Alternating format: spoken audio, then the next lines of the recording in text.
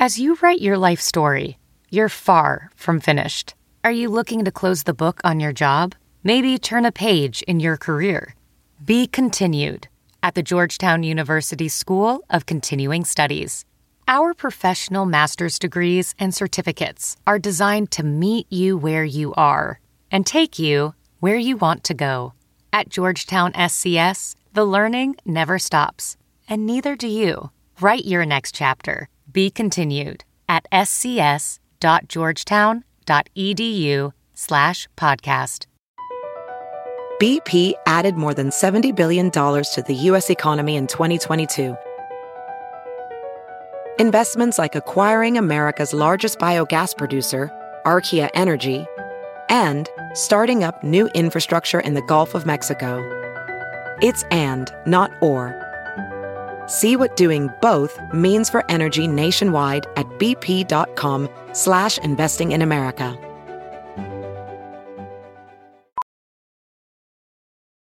As a professional welder, Shayna Ford uses Forge FX to practice over and over, which helps her improve her skills. The more muscle memory that you have, the smoother your weld is. Learn more at meta.com/metaverseimpact. First of all, I want to thank the listener who sent me the link to this article. Actually, I think they might have mailed me this article. It's by Alan Rappaport, who's a PhD, and the name of the article is Co-Narcissism, How We Accommodate to Narcissistic Parents.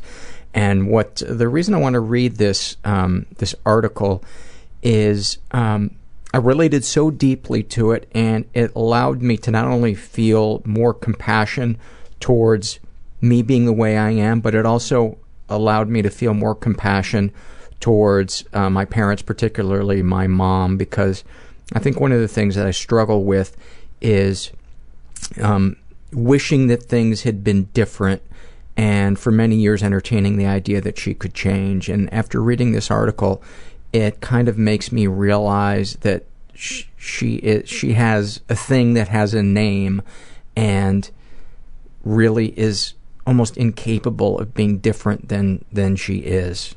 Although catch me on another day and I don't believe that. Anyway, I'm going to read this article, and it's with the permission of Dr. Rappaport. I want to thank him. This article introduces the term co-narcissism to refer to the way that people accommodate to narcissistic parents. I use the term narcissism here to refer to people with very low self-esteem who attempt to control others' views of them for defensive purposes. They are interpersonally rigid, easily offend, self-absorbed, blaming, and find it difficult to empathize with others. Co-narcissistic people, as a result of their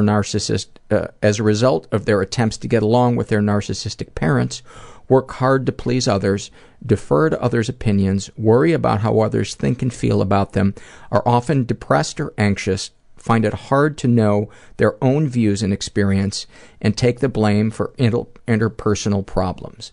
They fear being considered selfish if they act assertively. A high proportion of psychotherapy patients are co-narcissistic. The article discusses the co-narcissistic syndrome and its treatment and gives case examples of patients who suffer from this problem. Having read that first part, I was like, oh my God, I'm in. Narcissism, a psychological state rooted in extremely low self-esteem, is a common syndrome among the parents of psychotherapy patients. Narcissistic people are very fearful of not being well regarded by others, and they therefore attempt to control others' behavior and viewpoints in order to protect their self-esteem. The underlying dynamic of narcissism is a deep, usually unconscious sense of oneself as dangerously inadequate and vulnerable to blame and rejection. The common use of the term refers to some of the ways people defend themselves against this narcissistic dynamic. A concern with one's own physical and social image, a preoccupation with one's own thoughts and feelings, and a sense of grandiosity.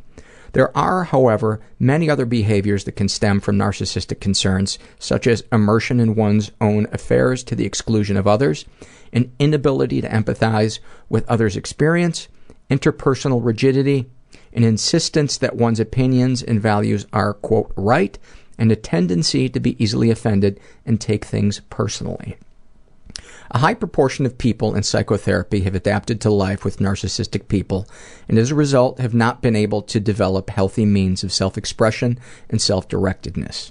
I have coined the term co-narcissism for this adaptation, which has the same relation to narcissism as co-alcoholic has to alcoholism and codependent has to dependency.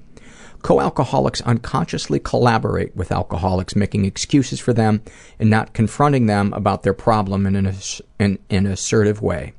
The same is true of the codependent person who makes excuses for others' dependency and fills in for him or her as necessary.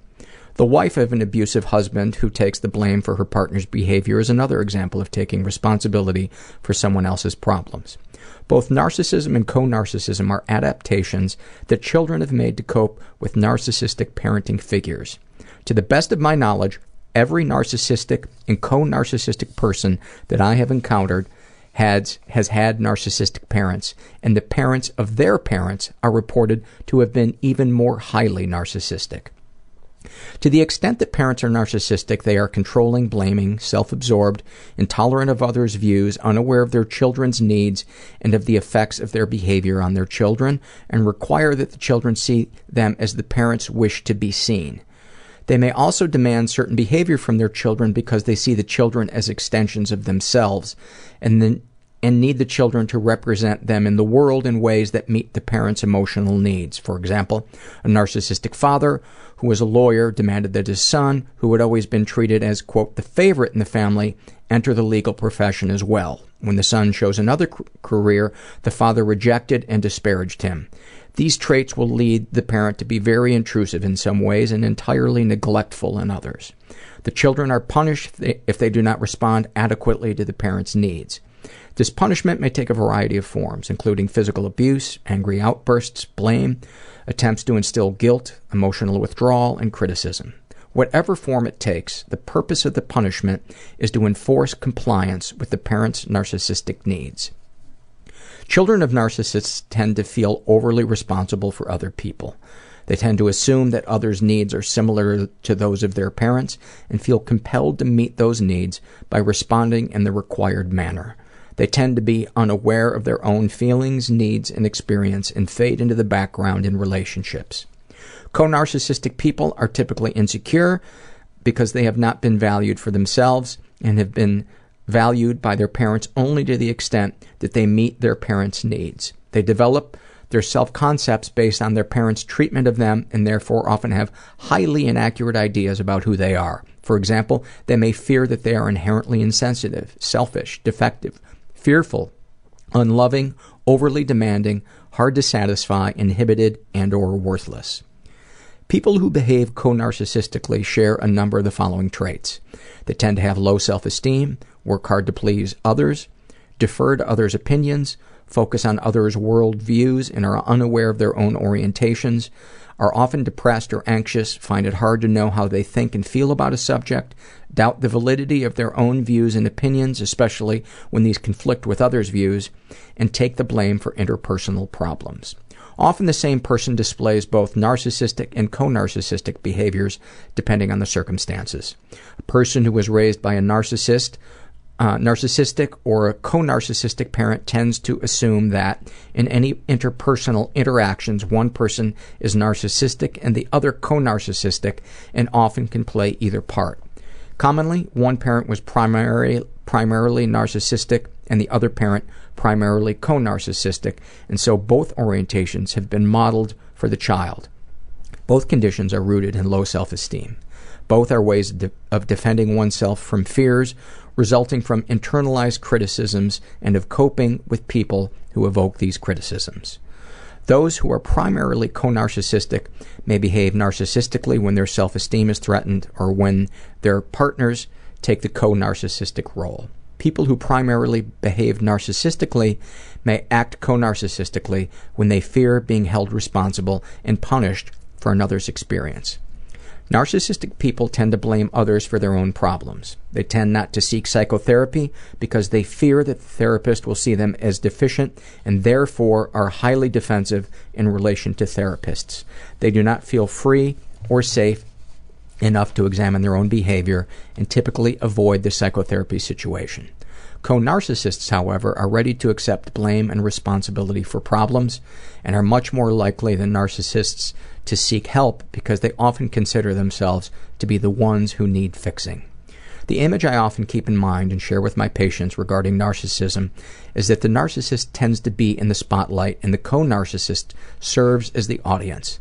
The narcissist is on stage performing and needing attention, appreciation, support, praise, reassurance, and encouragement, and the co-narcissist's role is to provide these things. Co-narcissists are approved of and rewarded when they perform well in their role, but otherwise they are corrected and punished. One of the critical aspects of the interpersonal situation when one person is either narcissistic or co-narcissistic is that it is not, in an important sense, a relationship. I define a relationship as an interpersonal interaction in which each person is able to consider and act on his or her own needs, experience, and point of view, as well as being able to consider and respond to the experience of the other person. Both people are important to each other. In a narcissistic encounter, there is psychologically only one person present.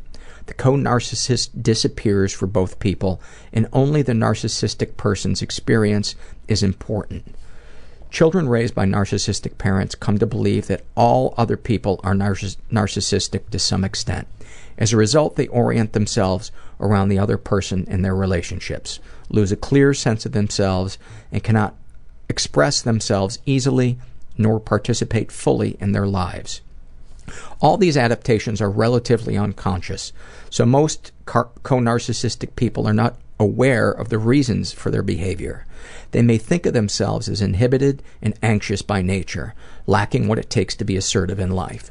Their tendency to be unexpressive of their own thoughts and feelings and to support and encourage others' needs creates something of an imbalance in their relationships, and other people may take more of the interpersonal space for themselves as a result, thereby giving the impression that they are, in fact, narcissists, as the co-narcissist fears they are. Co-narcissistic people often fear they will be thought of as selfish if they act more assertively. Usually they learn to think this way because one or both parents characterize them as selfish if they did not accommodate to the parents' needs. I take patients' concerns that they are selfish as an indication of narcissism in the parents because the motivation of selfishness predominates in the minds of narcissistic people. It is a major component of their defensive style, and it is therefore a motivation they readily attribute to or project onto others. There are 3 common types of responses by children to the interpersonal problems presented to them by their parents: identification, compliance, and rebellion. Identification is the imitation of one or both parents, which may be required by parents in order for them to maintain a sense of connection with the child. In regard to narcissistic parents, the child must exhibit the same qualities, values, feelings, and behavior which the parent employs to defend his or her self-esteem. For example, a parent who is a bully may not only bully his child, but may require that the child become a bully as well. A parent whose self-esteem depends on his or her academic achievement may require that the child also be academically oriented and value or devalue the child in relation to his or her accomplishments in this area. Identification is a response to the parent seeing the child as a representative of himself or herself and is the price of connectedness with the parent. It results in the child becoming narcissistic herself. I don't know why it's herself instead of himself or herself. Compliance refers to the co-narcissistic adaptation described earlier, wherein the child becomes the approving audience sought by the parent. The child is complying with the parent's needs by being the counterpart the parent seeks. All 3 forms of adaptation, identification, compliance, and rebellion, can be seen as compliance in a larger sense, since in every case the child complies in some way with the needs of the parent and is defined by the parent. What defines compliance in this sense is that the child becomes the counterpart the parent needs from moment to moment to help the parent manage threats to his or her self-esteem. Rebellion refers to the state of fighting to not accept the dictates of the parent by behaving in opposition to them. An example of this behavior is that of an intelligent child who does poorly in school in response to the parent's needs that he be a high achiever. The critical issue here is that the child is unconsciously attempting to not submit to the parent's definition of him, despite his inner compulsion to comply with the parent's needs. He therefore acts in a self-defeating manner in order to try to maintain a sense of independence. For more of that, see the episode with Dave Anthony. Not only a great interview, but a classic example of that. In fact, you hear a snippet of that in his in the intro montage to this show. If the pressure for compliance had not been internalized, the child would be free to be successful despite the parent's tendency to co-opt his achievement. Co-narcissistic people automatically and unconsciously assume that everyone is narcissistic. They have the same fear about the therapist but are able to enter treatment because they also believe that the therapist may be different. The most significant aspect of co-narcissistic patients' work in therapy consists of determining to what degree the therapist is narcissistic. We might even say that the therapy consists of helping the patient develop confidence that the therapist is not narcissistic. It is powerfully healing for the patient to experience a relationship that is not based on narcissism. Co-narcissistic people are therefore greatly helped by the therapist's embodiment of Carl Rogers' principles of accurate empathy, interpersonal warmth, and positive regard and personal genuineness. These behaviors by the therapist provide a direct contradiction to the experiences that have caused their problems. Patients will seek to determine how safe they are not to accommodate their behaviors to the therapist's imagined needs, but to be able to experience and express themselves freely. The patient will carefully observe the therapist's behavior and make judgments about how much the therapist is able to consider the needs of the patient and how open he or she is to the patient's experience. The patient will also want to see that the therapist is not co-narcissistic, so that the patient can use the therapist as a model who shows by example that she or he believes it is safe to be assertive and not to orient oneself around another's needs. The patient will therefore observe the therapist for signs of how assertive he or she is, and also pay attention to examples the therapist may provide from his or her own life to assess how free of co-narcissism the therapist may be. In addition to the beneficial effect of the relationship between therapist and patient, a major part of the therapy process involves understanding how events and experiences in the patient's early lives resulted in their current fears, inhibitions, and orientation towards others. I find it very helpful in my work as a therapist to explain narcissism and co-narcissism to my patients. Having an intellectual understanding of the nature of the problem goes a great distance towards helping them make sense of their lives and why their relationships take on the characteristics that they do. It also gives us a framework within which we can discuss the issues of concern to them and help them understand what to work on to free themselves from these problems. A description of my own theoretical approach can be found in the books Transformative Relationships and How Psychotherapy Works. Narcissistic people seek therapy much less frequently than those who are primarily co-narcissistic and are more difficult to help. Their deep-seated conviction of their own worthlessness and their strong defenses against the therapist discovering this, quote, truth about them makes it difficult for them to feel safe with the therapist and to benefit from the therapeutic relationship. The therapist also has to cope with the patient's poor ability to empathize with the therapist. This lack of empathy is manifest in a variety of inconsiderate behaviors and can challenge the therapist's ability to maintain a good sense of self-esteem. Narcissistic people, compared to co-narcissistic people, are therefore less personally satisfying for the therapist to work with when they do seek treatment. They are also less professionally rewarding to work with because of their difficulty in engaging in the therapeutic process. Treating them empathetically, helping them to feel safer to empathize with others, not losing self-esteem in the face of inconsiderate behavior by the patient, and expressing one's own experience as appropriate are all important elements in working with narcissistic people. Once when I told a narcissistic patient of mine that her criticisms of me were hurting my feelings, she was astonished. She said that she had no idea that her behavior had any effect on anyone. She became much kinder towards me following that interaction. As with the co-narcissistic person, helping the person to gain an understanding of the origins of their problems, usually identification with a narcissistic parent, can also be very useful. Mario is the son of 2 narcissistic parents. His parents divorced when he was 10, and thereafter he spent half the week in each parent's home. The difficulties this arrangement caused for him went unrecognized by either parent. Mario's father was so isolated and self-centered that during the times they were together, Mario was often completely ignored by his father and learned to endure long hours of loneliness without complaint.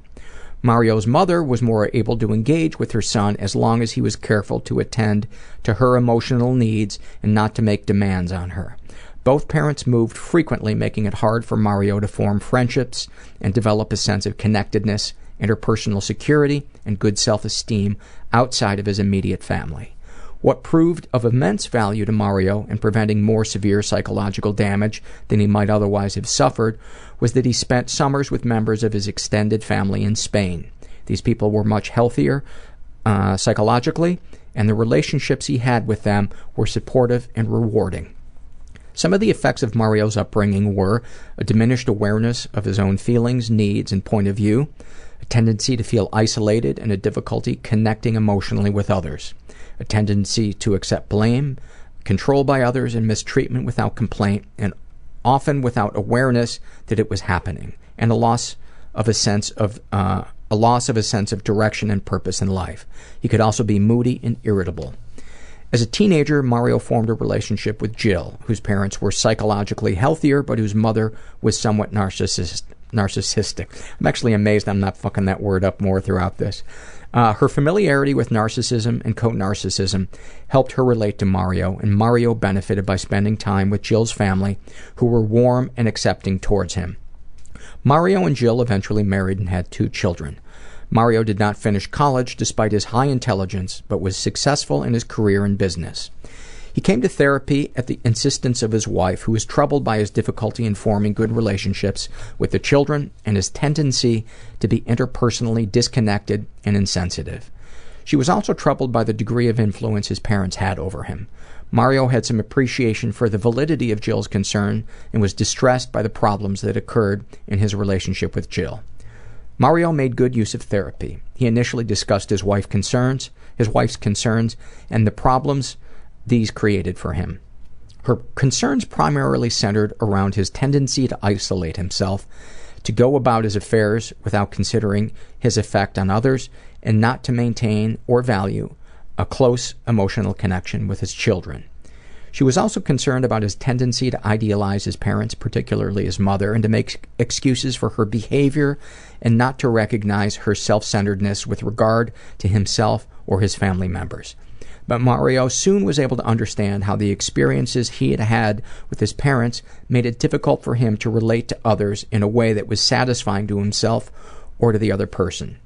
He appreciated the therapist's interest in him, his ability to think about things from Mario's point of view, and the value there was in understanding how his past experiences affected his current view of himself and others. In addition to spending time analyzing Mario's past and current relationships, many of the sessions consisted of Mario's describing his daily activities and his plans for the future.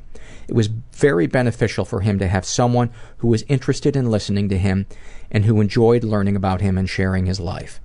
Other than in his relationship with Jill, this was a new experience for him, and it greatly helped him to have a better sense of self-esteem. The key for Mario, and for most people who suffer from the narcissistic, co-narcissistic dilemma, was to experience a relationship in which neither person has to sacrifice himself for the other, and each can appreciate what the other has to offer. While the therapy relationship is focused on the patient, it is important that the therapist engage in it as a real relationship so that the patient can benefit from the experience of a healthy relationship in which both participants participants can express themselves and find value and satisfaction in their experience with each other. As the therapy progressed, Mario reported enjoying his children more, feeling less co-opted by his mother, and seeing her more clearly, isolating himself less, and experiencing a greater enjoyment of his life and the people in it. Jane is the daughter of a narcissistic father and a co-narcissistic mother. Jane's father was domineering with the family and with his employees in the highly successful business he built, although, interestingly, he was quite a co-narcissistic in relation to his own father. Jane's father was highly critical of her, her sister, and her mother. Jane's mother had been severely rejected and criticized as a child, and as a result, she developed a strong sense of worthlessness, a loss of inner directedness, and a tendency to accommodate to the expectations of others. Jane's mother twice tried to divorce her husband, but her low self-esteem prevented her from doing so. Nevertheless, she did decide to go to graduate school while raising her children, earned a PhD in art, and taught at the college level. However, the criticism and denigration she received from her husband reinforced her low sense of self-esteem and prevented her from recognizing her talents or respecting herself. Jane, despite her high intelligence and independent spirit, did not do well either in school or socially. She seemed to lack the motivation to succeed, although while in college she started a home design business and consulted in graphic design. None of her efforts brought recognition or approval from her father, who was relentlessly disparaging. As a result of the constant undermining by her father and the co-narcissistic model presented by her mother, Jane came to believe that she was unable to succeed in a career and could not form satisfying, stable relationships. Her relationships were marked by self-sacrifice, and she had no direction in her life. Jane made good use of her therapy. Initially, she described the ways in which her family was dysfunctional, and she gained confidence in the accuracy of her views by the therapist's agreement with her assessment. She also tested whether the therapist needed to criticize her by characterizing herself as inadequate in a variety of ways, but the therapist showed, by expressing a more positive and realistic view of her, that he had no wish to put her down. He explained these inadequacies as a compliance with her father's characterizations of her and her identification with her mother. The therapist also pointed out her many talents, her creativity, initiative, and intelligence. Jane was able to make use of this support by doing better at school, becoming less enmeshed with her family, and starting a new graphic design business. Jane was late for a number of sessions, thereby again testing the therapist's wish to be critical or disparaging of her, as her father would have done.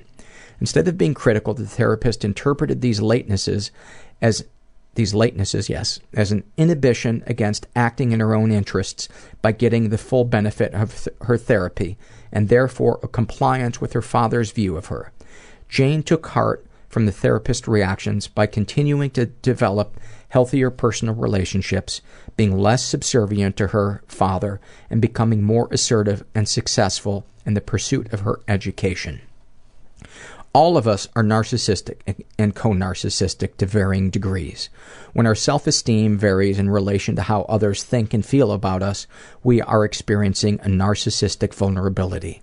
When we feel guilty or anxious because we fear that we are not meeting someone else's needs or expectations, we are being co-narcissistic. These ordinary experiences are problematic the more they interfere with our ability to be successful and enjoy our lives.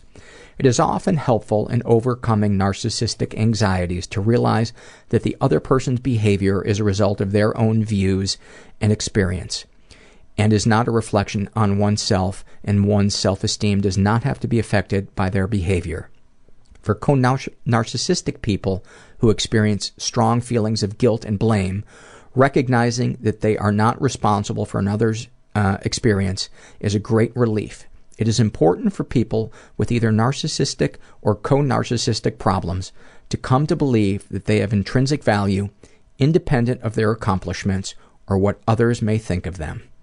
The reader is referred to Eileen Golem's book Trapped in the Mirror for a variety of examples of narcissistic, co-narcissistic parent-child relationships. Another discussion of narcissism can be found in Children of the Self-Absorbed. Alan Rappaport, Ph.D., has practiced psychotherapy in San Francisco and Menlo Park, California for 25 years. He has written several articles on psychotherapy. Well, there you have it. I hope you guys found as much insight and comfort from that as I did. And thanks for listening.